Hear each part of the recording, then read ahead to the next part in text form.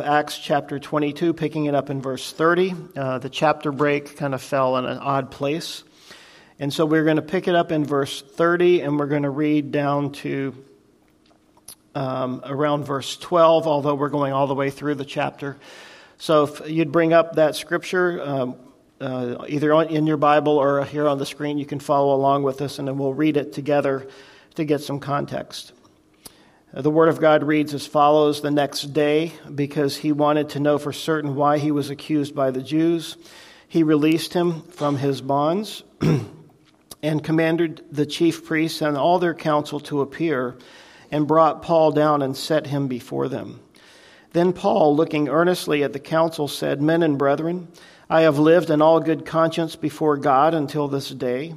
And the high priest Ananias commanded those who stood by him to strike him on the mouth. Then Paul said to him, God will strike you, you whitewashed wall, for you sit to judge me according to the law, and do you command me to be struck contrary to the law?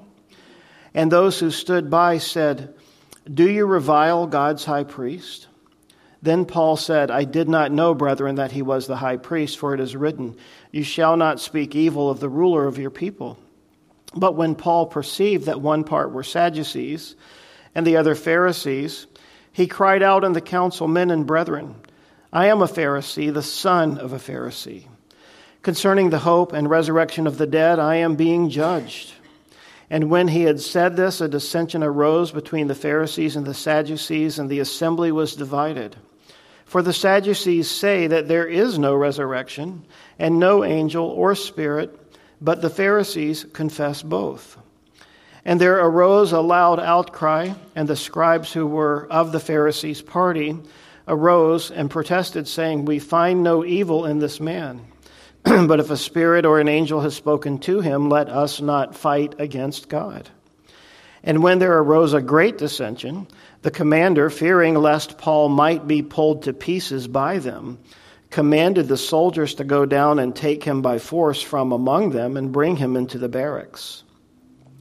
But the following night, the Lord stood by him and said, Be of good cheer, Paul, for as you have testified for me in Jerusalem, so you must also bear witness at Rome. And when it was day, some of the Jews banded together and bound themselves under an oath, saying that they would neither eat nor drink until they had killed Paul. Now there were more than 40 who had formed this conspiracy. Lord, thank you for your word. We pray that our hearts and our minds would be open to all that you have for us as we study today. And Lord, may you, as the psalmist said, allow us to behold wonderful things from your word. May you speak things, Lord, that we all need to hear, and may you speak things that individuals need to hear.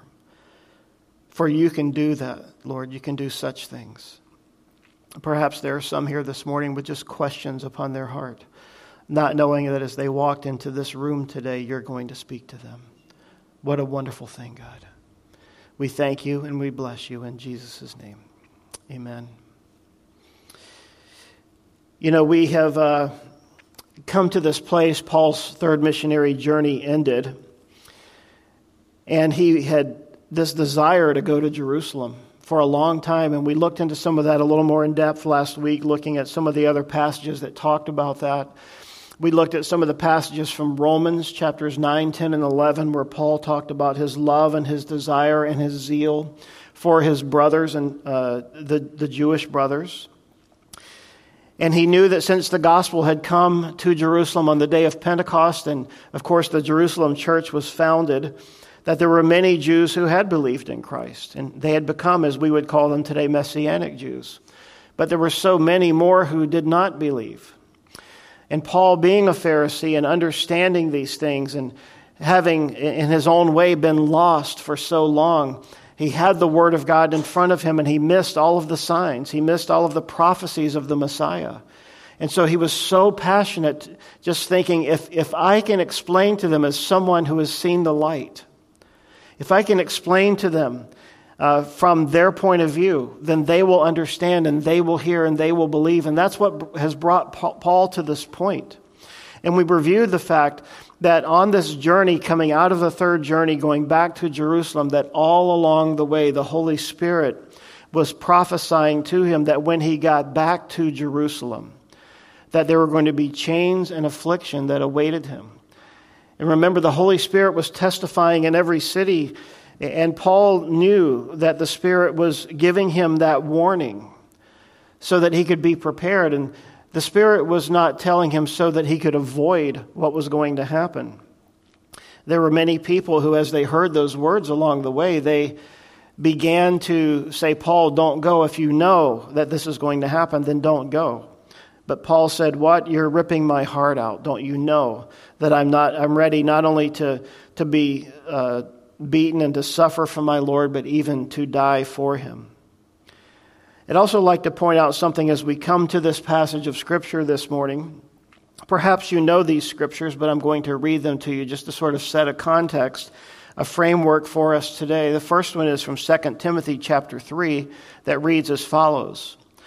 All Scripture is given by inspiration of God and is profitable for doctrine, for reproof, for correction, for instruction in righteousness, that the man of God and the woman of God may be complete, thoroughly equipped for every good work. So the Word of God is vitally important to who we are. That's why it's so important to read God's Word. In Romans 15, verse 4, Paul wrote, for whatever things were written before were written for our learning, that we, through the patience and the comfort of the Scriptures, might have hope.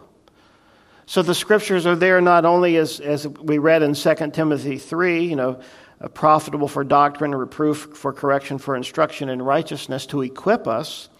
But Paul writes in Romans 15 also for our learning, that when we read about what happened to people who went before us, and we read of their stories, and we read of their failures, and we read of their successes, that all of these things were written for our learning, so that we might be prepared. And it says there that the Scriptures bring us patience and comfort, and that we might have hope. Then in 1 Corinthians 10, in a similar way, he says, now these things happened to them, speaking of the Hebrews in Egypt, as an example, that and they were written for our instruction, upon whom the ends of the ages have come. So 3 places, there's others that tell us that what has happened in the Scriptures, what has happened to people before us, is there for our encouragement, for our edification, for our learning. You probably know the old story, the old saying, that those who ignore history are doomed to repeat it. There are 4 important things here this morning that we will learn about the Apostle Paul and about the things that he says and does. The first thing is about the conscience. He's going to talk about the conscience a number of times today. In fact, Paul speaks of the conscience in the New Testament more than any other writer. Secondly, we're going to see Jesus' personal encouragement to Paul and how that applies to us. 3, we're going to see Paul's faithfulness over the many years, his perseverance, and how he did not give up. As there was opportunity, of course, as he was persecuted and went through so many trials, he could have given up. He could have just said, I've had enough of this. But instead, what happened is he persevered faithfully. And then finally, we're going to see God's sovereign and providential care in Paul's life. So here we are in 22:30. The next day, because he wanted to know, speaking of the centurion who had pulled Paul back previously, he wanted to know why Paul was accused by the Jews, because Paul had, of course, spoken to them in Hebrew, and he didn't understand what they were saying. So Paul also, as he was about to be beaten, remember, he said, I'm a Roman citizen. Are you going to treat me this way? And, of course, they, out of fear, released him from his bonds. And now this commander wanted to know for certain why he was being accused, and he released him from his bonds and commanded the chief priests and all their council to appear and brought Paul down and set him before them. So this commander has essentially set up a tribunal. So a good portion of the Sanhedrin has come down from Jerusalem. This is the setting. And the commander is going to sort of arbitrate, and he's going to oversee what's happening, but he set Paul before them. And then it says in verse 1 of chapter 23, Paul, looking earnestly at the council, said, "Men and brethren, I have lived in all good conscience before God until this day." First of all, let's again sort of put ourselves in the situation. Imagine you are being brought before people who hate you with such hatred that they want you dead. Not because of a crime you've committed, but because they don't like what you're saying. They don't like the ideas that you're expressing. They don't like your understanding of God's word. And so Paul, as he is sitting before these people, he's going forward. The Holy Spirit has prepared him that these things were coming. And he's going to sit before people and have to defend himself and defend the Lord and defend the gospel. Now, I don't know if you've ever been on the other side of the table or on the receiving end of someone who is just vehemently angry. I have more than I care to remember. And unfortunately, too many times it has been at the hand of people who are allegedly believers in Christ. Not people who hate Christ. Not people who are rejecting the gospel. I could take that. But so often people, like Paul is facing here, people whom he considered brothers, so to speak. And so if you've ever been through that, listen, you know what it's like when someone is they're just angry at you and they want to take it out on you. And that's what's happening here before Paul. So, like Paul, I'm sure, although we're not told in the text that he prayed and said, "Lord, would you fill me with your Spirit and prepare me for this moment, that I might shine before these people and that they might understand who you are by how I conduct myself." You see, how we conduct ourselves under extreme circumstances says so much about who we are. It says so much about who Jesus is. Remember, Jesus is the one who said that out of the abundance of the heart, the mouth speaks. So what we speak, how we speak, the attitude and the tone with which we say things is so important. So Paul, sitting here before them, begins by saying, "I've lived in all good conscience before God until this day." Who can say that? Who can say such a thing? Paul's not saying, by the way, that I'm perfect. He's saying that before God, whenever I've done something that has been, wrongful or sinful, the Holy Spirit's convicted me, and I've dealt with my sin before God. In other words, I've maintained a right relationship with God. Not that I've never sinned. You see, this is one of the purposes as we get into the conscience, of the conscience, to help us understand when we have veered off the track, when we are not doing what God wants us to do. What is the conscience and how was it formed and how does it affect and govern our thoughts and our decisions? We have a moral consciousness, a moral compass, hopefully, within our lives. Certainly some people do not. The people who are brutal murderers and, adulterers and all those kinds of things. But we have this moral consciousness, this moral compass that guides us with what's right and wrong. And we should listen to that. Every person should listen to that. We have an inner judge or an inner witness that helps us understand when we're doing right and when we're doing wrong. Something that helps us to distinguish between good and evil. But the question is, what is the standard by which the conscience is set or programmed, if you will? We all understand standards. We all understand them in our workplaces. There's a standard on the freeway called the speed limit, which most of us view as a guideline. But when you buy something at the supermarket and you have to weigh it, you expect that the scale is accurate. A pound is a pound, an ounce is an ounce. There are standards. Where do the standards come from? Well, for us as believers, it comes from the Bible, from the Word of God, correct? This is the standard for our conscience. And here's the problem. When we become believers and we come to Christ and we've had all those previous years of living in sin and living in unrighteousness, often there is this conflict that we encounter with our conscience because we have this thing from maybe the way we were brought up, which has nothing to do with the Scriptures. Maybe even if you were brought up in a religious home, but it has nothing to do with the Bible. And then we have this, well, I don't want to do that because I just don't feel right about it. Well, you don't feel right about it because it was the way you brought up, but not necessarily because it's according to the Word of God. And so it's important for us to understand God's Word. You see, we read God's Word for many reasons. One, we want to get to know God. This is His love letter to us. But also, the more we read God's Word, and I hear people say this all the time, as I read God's Word, quite often I don't understand the things it's saying. Well, that's okay. Just keep reading. If you think about any subject in life, the first time you were learning something new, you didn't automatically understand everything you were reading and learning, did you? And that's what the process of learning is all about. So as we read God's Word, we read it, and if I don't understand it, I just say, Lord, help me, and I keep going and I keep reading. And what we don't realize is God gets His truth into us. He gets His Word into us. Listen to what Paul said in Romans chapter 2. For when Gentiles who do not have the law, by nature do the things in the law, these, although not having the law, are a law unto themselves, who show the work of the law written in their hearts, their conscience also bearing witness, and between themselves their thoughts accusing or else excusing them, in the day when God will judge the secrets of men by Jesus Christ according to my gospel. Now the conscience is not infallible, but this sort of points to the fact that God has put a conscience in every person's life. In fact, the chapter before this, in Romans chapter 1, doesn't God go through this great length to point out that every person knows something of God?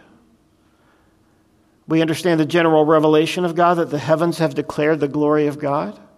We also understand that even though someone may have been brought up completely heathen, completely apart from God, that there is still this sense of God awareness in people's lives. I think when people proclaim to be atheists, that they're really lying, because there is some awareness. You're denying something that you say doesn't exist, but basically the world around you says that it does exist, and many, many people in that world bear witness to the fact that God does exist.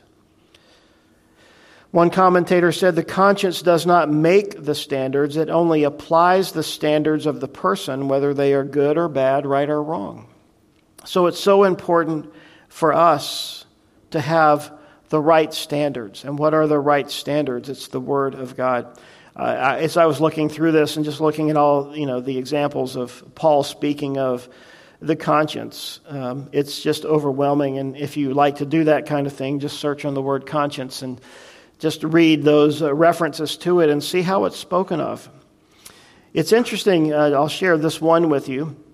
In 1 Timothy chapter 4, verse 1, now the Spirit expressly says that in latter times some will depart from the faith, that is apostasy, giving heed to deceiving spirits and doctrines of demons, speaking lies and hypocrisy, having their own conscience seared with a hot iron. And what that's pointing to is the fact that if we violate the conscience and we violate the truth of God's Word over and over and over, that we can reach this place in our lives, and I share this by way of warning for all of us, as it says here, having their own conscience seared as with a hot iron. Perhaps you're familiar with the term cauterized. It's when heat is used to stop something from bleeding or, to seal up a wound or whatever it might be. And so the word here that's used for having their conscience seared or cauterized can also be translated to mean to be rendered insensitive or unresponsive, essentially dead. And so when you come to a person who is in this state, God help them, God help us, if He might, by way of mercy, resurrect that conscience. But when somebody's reached that place, they've reached a place, as God spoke of Moses in the of Pharaoh in the Old Testament. Remember, Pharaoh kept hardening his heart toward the Lord. And God would send Moses in to do a set of miracles or to send plagues and to do these things before the court of Pharaoh. And Pharaoh would try to have his magicians duplicate it. And the scriptures say that every time Pharaoh hardened his heart, Pharaoh hardened his heart. But we come to that one place where it says, then the Lord hardened Pharaoh's heart. because the Lord saw that Pharaoh wasn't going to turn. He saw the end of his path. He saw that this man wasn't going to repent. And that is the same as what we're seeing here when it says that these people, as Paul is speaking of in 1 Timothy 4, have their own conscience seared. They've reached a place where sort of their unhealthy and unsavory destiny has been sealed. So Paul now saying before these people, before this congregation of elite scribes and Pharisees and Sadducees, I've lived in good conscience before God all my days. They were so offended by that. Here's how his message begins, and he gets slapped in the face, literally. And the high priest Ananias commanded those who stood by him to strike him on the mouth. And then Paul said to him, God will strike you, you whitewashed wall, for you sit to judge me according to the law, and you command me to be struck contrary to the law, because the word of God said when somebody's on trial, you don't strike them before they're convicted. And so Paul is saying you're supposed to be, the one who's here to execute the law, to oversee the law, and yet you're already operating outside of it. Your anger has blinded you and caused you to act irrationally. And when he said you whitewashed wall, he's referring to the fact that when people would come into Jerusalem for the feasts, there would of course be tombs all over the place, and they didn't want someone to inadvertently brush up against or come in contact with a tomb or a grave, because as they were coming to the feasts, they were supposed to be ceremonially clean.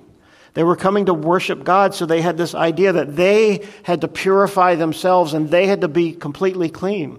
And so what they would do literally is whitewash the tombs and the little boxes that held the bones of people to make sure that someone didn't accidentally come up against them. And then Jesus, of course, took that and used it in Matthew 23 when he spoke to the scribes and the Pharisees, and he says, you are like whitewashed tombs which appear beautiful outwardly, but instead you're full of dead men's bones and all uncleanness. In other words, you're not who you say you are. You are people who are filled with hypocrisy. And so Paul is using that same idea here, saying to them, you pretend to be something that you are not. And then verse 4, those who stood by said, do you revile God's high priest? And Paul said, I did not know, brethren, that he was a high priest, for it is written, you shall not speak evil of a ruler of your people. Paul, of course, knew this, but he didn't know that the man who was doing this was actually the high priest. And we say, well, how was it that Paul wouldn't know that? We might think, sort of in terms of a high church kind of a thing, that the bishop or whomever, the cardinal, they're wearing clothes in a certain way that it's obvious that person is sort of the person in charge, but not so in this situation. If you've seen any of the Jesus movies that we've shown here, so often they would just wear this black attire. So it wasn't that they necessarily had something that would distinguish the man who was the high priest. And of course, they were high priests just for a time anyway, for a short period. And so Paul, having been away from Jerusalem for more than 20 years, probably was not aware of and in touch with who was the current high priest. And so Paul, of course, says, I didn't know who the high priest was. He did admit his wrong. He says, obviously I would not have said that to him if I had known he was the high priest. Verse 6, but when Paul perceived that one part were Sadducees and the other Pharisees, he cried out in the council. Now Paul was wise, wasn't he? We have already seen how he used things to his advantage. He's already admitted to the fact before they were going to scourge him previously that he was a Roman citizen and they didn't have the right to put him through that process without a fair and a proper trial. And so here, Paul is now perceiving as he's before the scribes and the Pharisees and the Sadducees that they are a mixed bunch. And he, of course, understood that they did not like one another. It's odd, of course, that people bond together in certain times just so they can create a common goal and accomplish it. But here he realized one part were Sadducees, the other Pharisees. So he cried out in the council, men and brethren, I am a Pharisee, the son of a Pharisee. Concerning the hope and resurrection of the dead, I am being judged. And so what he's saying here to them is simply this: not only am I a Pharisee, but I come from a lineage of Pharisees. So Paul is saying that his father was a Pharisee. In fact, the original language would not say the son of a Pharisee, but the son of Pharisees. So that would imply his father and perhaps even his grandfather and perhaps even his grandfather before him. So Paul is appealing to the fact that for whoever was the greater majority, and it appeared to have been the Pharisees, he was saying, I'm one of you. And so when he had said this, a dissension arose between the Pharisees and the Sadducees, and the assembly was divided. For Sadducees say that there is no resurrection and no angel or spirit, but the Pharisees confess both. There's lots of things we learn about the Pharisees. They only held to the first 5 books of Moses. They didn't believe in these things that are mentioned here. And they had a very narrow view on a lot of things. But it was also true that the Sadducees were really considered to be, from a religious perspective, the liberals of their day. They didn't take the Word of God seriously. But the Pharisees, we look at them in somewhat of a negative light, but the Pharisees were actually the biblicists. These were the people who believed the Word of God and who held to the Word of God. They were just misguided. They were just blinded. Remember, Jesus said in John chapter 5, speaking of the Pharisees, he says, you search the Scriptures, for in them you think you have life, but it's they that testify of me. In other words, you've memorized the minutia of the Scriptures, but you've missed the fact that the Scriptures speak of who I am. That's why we wonder today, Paul said in 2 Corinthians that even today a veil lies over the face and the ears and the hearing of his Jewish brothers when Moses is read. And we know that, we've talked about this before, but Isaiah 53, that great high chapter speaking of who Jesus was, the suffering servant, the suffering Messiah, is not even read today in synagogue. They will not read it. So their eyes are blinded, and Paul knew this, and so he sort of turned it to his advantage. He says, then there arose a loud outcry in the scribes of the Pharisees. So the scribes, in case you weren't aware, were a subsect of the Pharisees. They arose and protested, saying, we find no evil in this man, but if a spirit or an angel has spoken to him, let us not fight against God. So now all of a sudden the pendulum has swung. The Sadducees are against him, but there's less of them. And now the scribes and the Pharisees are saying, you know what, this is one of ours. So perhaps God's spoken to him, who knows? So let's not fight against God, just let it go. Let's just back away from it and walk away. But it says, verse 10, but there arose a great dissension. This did not appease the Sadducees at all. In fact, the dissension became so great that the commander, fearing lest Paul might be pulled to pieces by them, commanded the soldiers to go down and take him by force and bring him into the barracks. Imagine people being so angry and upset with you that they literally wanted to pull you apart limb from limb. This is the situation Paul was in, but God was divinely orchestrating and ordaining and protecting Paul, wasn't he? Notice it again in verse 10. The commander, fearing lest Paul might be pulled to pieces by them, commanded the soldiers to go down and take him by force and pull him into the barracks. God used that soldier and the army, the very Roman army that was persecuting the Jews, to pull Paul in and to save him. And isn't it interesting how God can take the very thing that's in front of you that might be an obstacle and turn it and use it for his purposes? And so he has done this here. And then in verse 11, but the following night, the Lord stood by him, that is Paul, and said, be of good cheer, Paul. For as you have testified for me in Jerusalem, so you must also bear witness at Rome. Notice the Lord's sovereign care over Paul's life. Whenever the Lord or an angel speaks, we should always take notice. And if you've noticed, if you've ever looked at these things, you know that so often what they say, whether it's an angel or the Lord himself, is fear not, when they first encounter this human being. So as Paul hears these words, and we believe this was Jesus, not just the Lord, but it was Jesus himself, he says, be of good cheer, Paul. Why? because Paul was downcast. He was downtrodden. He was probably a little depressed. Here's something that we probably miss about the Apostle Paul. His whole life, since he got saved, since he was converted in Acts chapter 9, he's roamed about freely. He's ministered where God has told him to minister. He's traveled, I think on the third journey we said he traveled well over 5,000 miles, but you put all three journeys together and it's just thousands of miles by foot.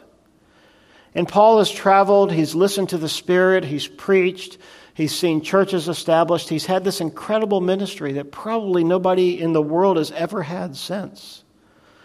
And now he's bound up, he's caged.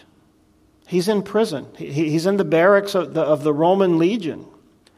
And he can't go out and do what he wants to do. And by the way, his heart for his brothers is being crushed because at every turn they're rejecting him. Everything he says, they turn around against him. So no doubt he was a little downtrodden, but Jesus comes beside him, and this is just like the Lord. Be of good cheer, Paul. For as you have testified for me in Jerusalem, and certainly Paul has done that. He's done it before and he's doing it right now. And this was his heart, to come to Jerusalem and testify of the Lord.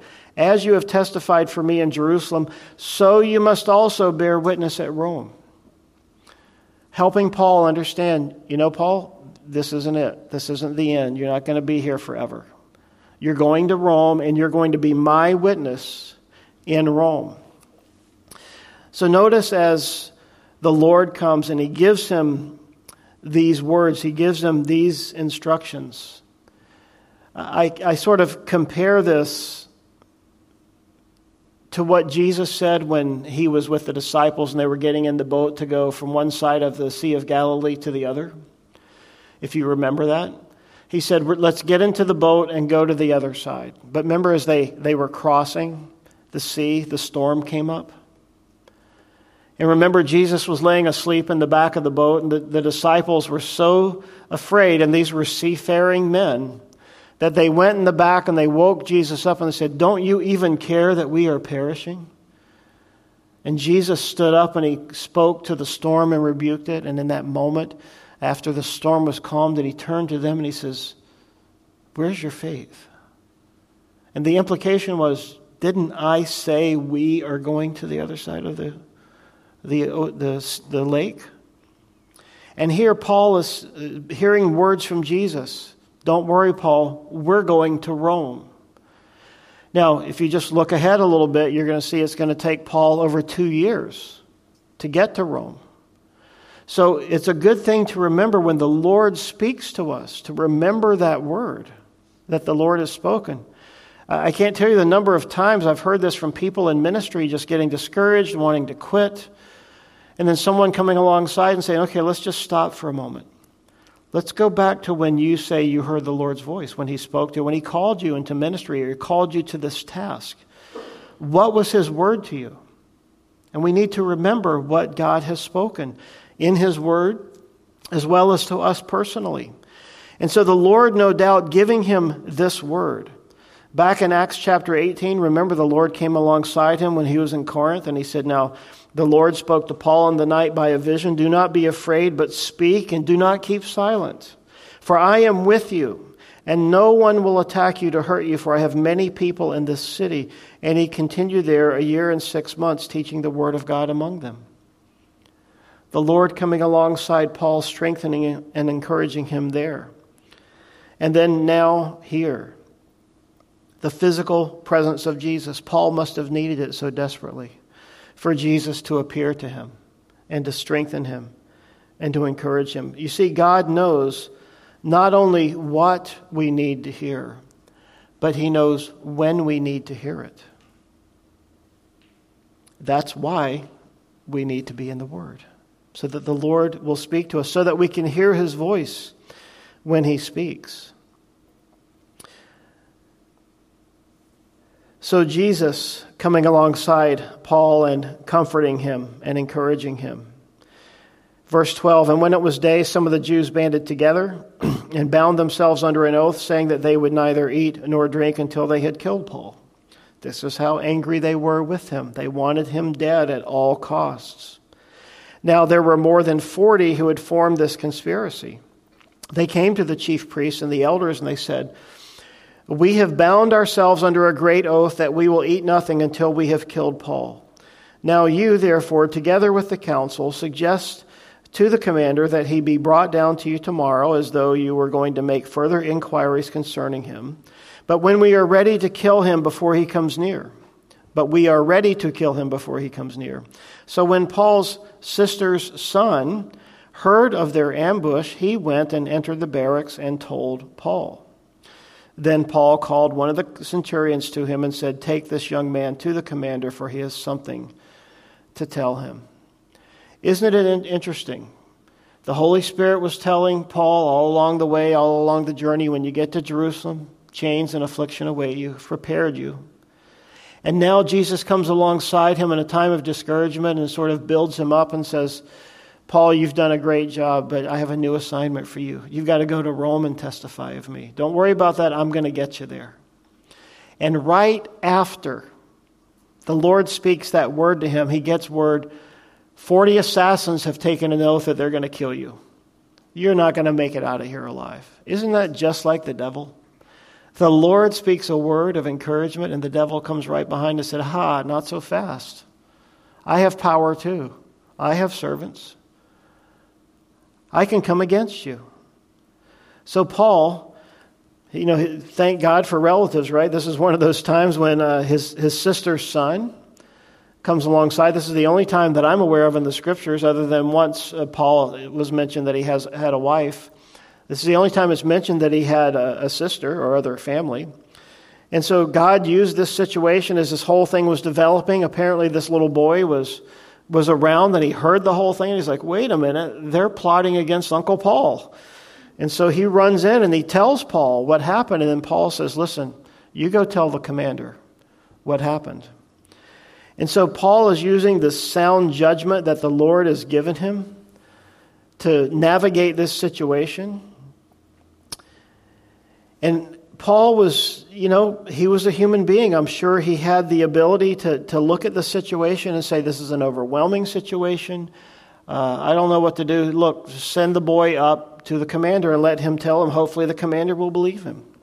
So this other soldier took the boy and brought him to the commander, verse 18, and said, "Paul the prisoner called me to him and asked me to bring this young man to you. He has something to say to you."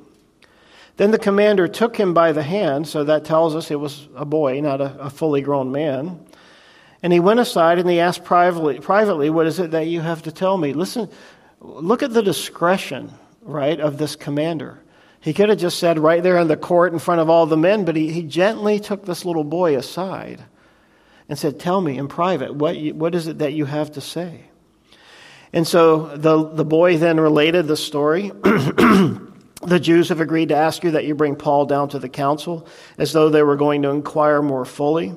But do not yield to them, for more than 40 of them lie in wait for him, men who have bound themselves by an oath that they will neither eat nor drink till they have killed him. And now they are ready, waiting for the promise from you."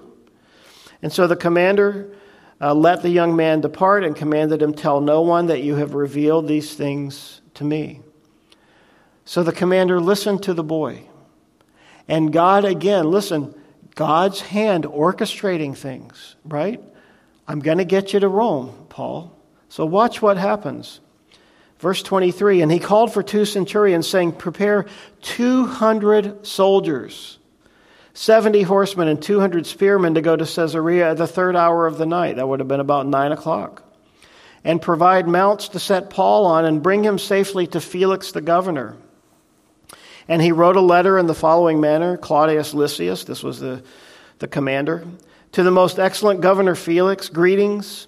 This man was seized by the Jews and was about to be killed by them. Coming with the troops, I rescued him." Now, is that what really happened? No, that's not what really happened. When we read the story, he's sort of protecting his own hide here. He's saying, "I saw this injustice happening and I rescued the man." He did rescue him, but sort of at the last minute. And he says, "I rescued him having learned that he was a Roman, and when I wanted to know the reason they accused him, I brought him before their council And I found out that he was accused concerning questions of their law, but had nothing charged against him deserving of death or chains. And when it was told me that the Jews lay in wait for the man, I sent him immediately to you, and also commanded his accusers to state before you the charges against him. Farewell. Brief letter, basically, Felix, this is your problem now. I'm passing him off. But you can see what God is doing. God spoke to him and said, I'm going to get you to Rome. What does he do? He gives him a military escort to Caesarea. How amazing is that? And it says, then the soldiers, as they were commanded, took Paul. They brought him by night to Antipatris. And the next day they left the horsemen to go on with him and returned to the barracks.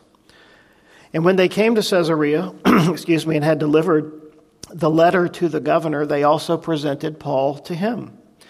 And when the governor had read it, he asked what province he was from. And when he understood that he was from Cilicia, he said, I will hear you when your accusers also have come. And he commanded him to be kept in Herod's praetorium. So here's what's happened as we've gone to this story and come this far to the end of chapter 23. God has had his hand on Paul.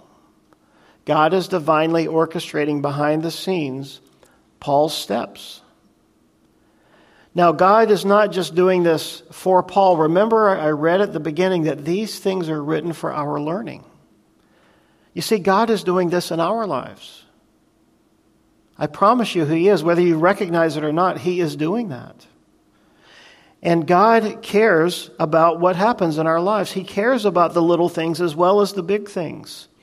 We've looked at, as we've gone through this passage, this issue of the conscience. God cares about our conscience.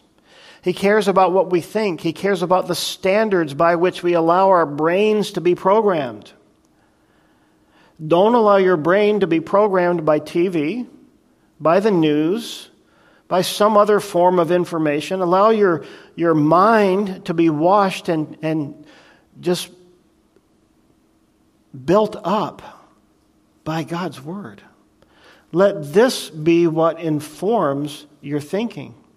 I read an article recently from a Christian perspective, and it said had taken a survey of the church, and I don't know how they do these things and get this information. George Barna is a wizard at that. And the article was talking about that most Christians do not have a biblical worldview. So what that means, in case you're unfamiliar with the term, is that we see the world through the lens of Scripture.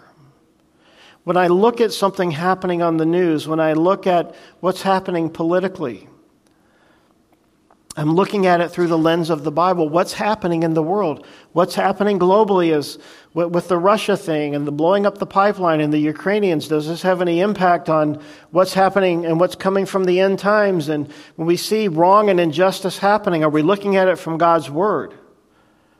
And saying, like what I think it's in Psalm 2, why do the nations rage and the peoples plot a vain thing? And why do they rage against the Lord and His anointed?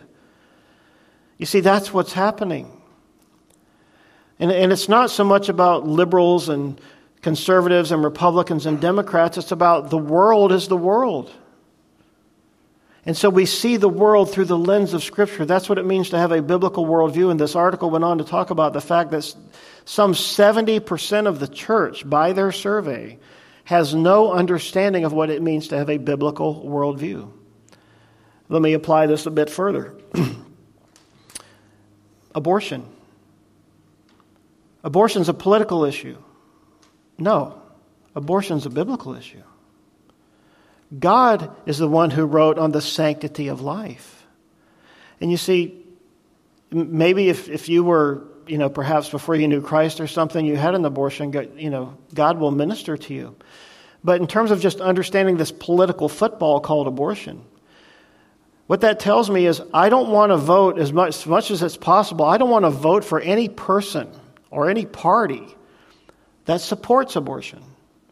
That, to me, that's a biblical mandate. That's a biblical worldview. It's not about politics. It's about morals. It's about what God has to say. So to have a biblical worldview says that I look at a situation, I look at people, I look at the circumstances, and I evaluate them through the Word. When I'm in the supermarket, and I see a mom with 5 little kids and they're out of control and she's pulling her hair out, what's my biblical worldview? Can I help you? Or at the very least, can I pray for you? Even if I don't go up to her and say that, in my mind, I can say, Lord, I pray, would you give grace to this dear mother right now? You see, that's a biblical worldview. What happens when we see a homeless person on the street? They're lost. They need Christ. That's how we see them. That's a biblical worldview.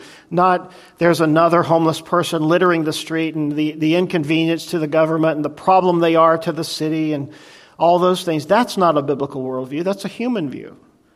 A biblical view is, how does God see people? They are sheep needing a shepherd. That's a biblical worldview. The biblical worldview needs to inform our conscience. That affects how we think. Not what news channel I listen to, the Bible. So there's the conscience.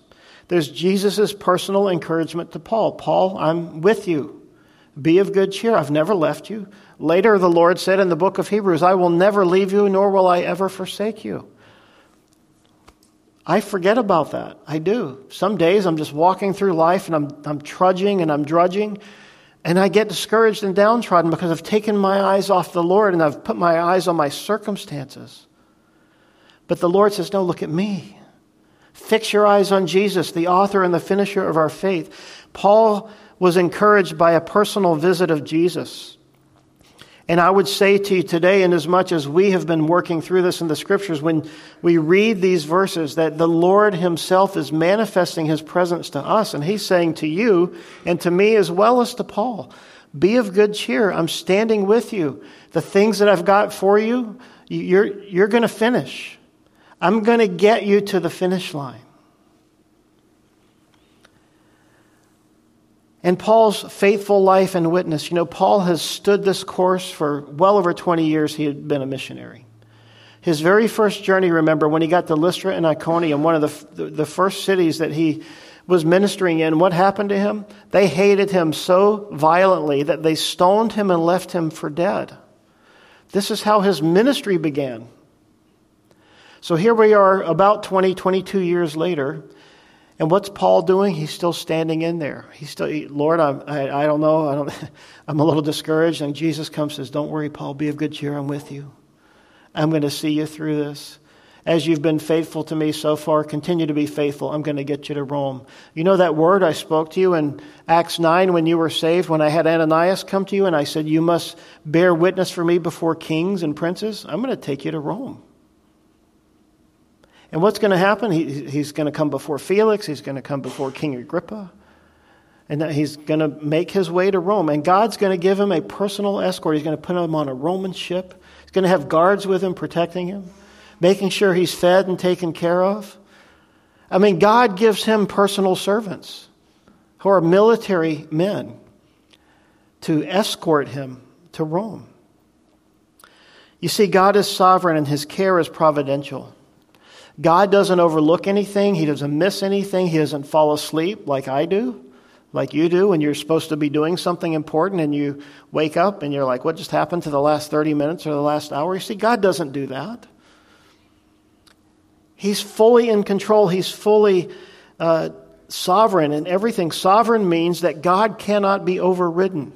There is no power in the universe that can trump God. Satan might like you and me to think that he can, but he can't. It is impossible. You see, Satan serves the purposes of God, not the other way around. Satan is not the equal to Jesus. Satan is a created being. He's a fallen angel. Ezekiel 14, Isaiah 28 tell us these things. Who was Satan? Where did he come from? Lucifer, the morning star. Perhaps even a worship leader in heaven. And he fell. And he became whom we now see portrayed as the devil with, in a red suit with pointy ears and a tail and a pitchfork. I guarantee you he's not like that. He's way worse. But he cannot stand up to God. He has no authority except what God allows him to have. The conscience, Jesus coming alongside to encourage. Paul's faithful life and witness, which, by the way, is written for our encouragement, that we are to keep going. Don't give up. When things happen, when health issues come, whenever it may happen, when financial issues hit us, what do? We keep going. We look to the Lord. We serve the Lord. We pray. We say, God, helpful, be merciful to me, a servant. And we ask God to lead us in the days that are ahead. God's sovereign and providential care. And I pray for you and for me that all of these things would be true in our lives. That we would have our consciences informed by the Word of God. That we would have a biblical worldview. That we would lean into Jesus and listen to His voice. And that we would understand that God is in control. And He's never left you for 1 second. He's never vacated the throne. He's never forgotten about you and me. We're so grateful for who the Lord is in our lives. And listen, He wants to be even more. If you will just allow Him to truly be the Lord, how much more could we experience of His love and His grace and His mercy if we are willing? Lord, thank you this morning for all of these things. Lord, may we learn these lessons. May we press into you. May we allow you to minister to us and build us up. And Lord, may we, like Paul, be a faithful servant and a consistent witness. And Lord, not to get discouraged when we blow it, when we make a mistake, when we sin. Lord, help us just to get up. And like Paul said when he said, I've lived in good conscience before God and men, that we would repent when we need to repent, and that we would admit our wrong when it happens. That we would confess our sin to one another, as your word says, when that needs to happen. That we would ask forgiveness from one another, as it says, to leave your gift at the altar and to go and to seek to be reconciled. Lord, that we would be those kinds of people. That we would begin to see this world as you see this world. And that we would have the same heart that you have for people. God, we pray this morning that we would be able to draw near to you. Because your word says if we draw near to God, you will draw near to us. We love you, Lord. We bless you. If there's any, Lord, listening today who have never believed or trusted in you, Jesus, we pray that this would become the moment for them where they would just reach out by faith and say, Lord, I want to know you. Lord, forgive me. I want that kind of life, a life of forgiveness, a life of faith, a life of trust. And if that's you this morning, would you just tell him that and ask him to come in and to cleanse your heart and to take up residence and to be with you, because he has promised unequivocally that he would do that for you. And if you've done that, then know this, that you are now a son or a daughter of God. Thank you, Lord. And as we sing to you now, Lord, would you just meet us in Jesus' name. Amen.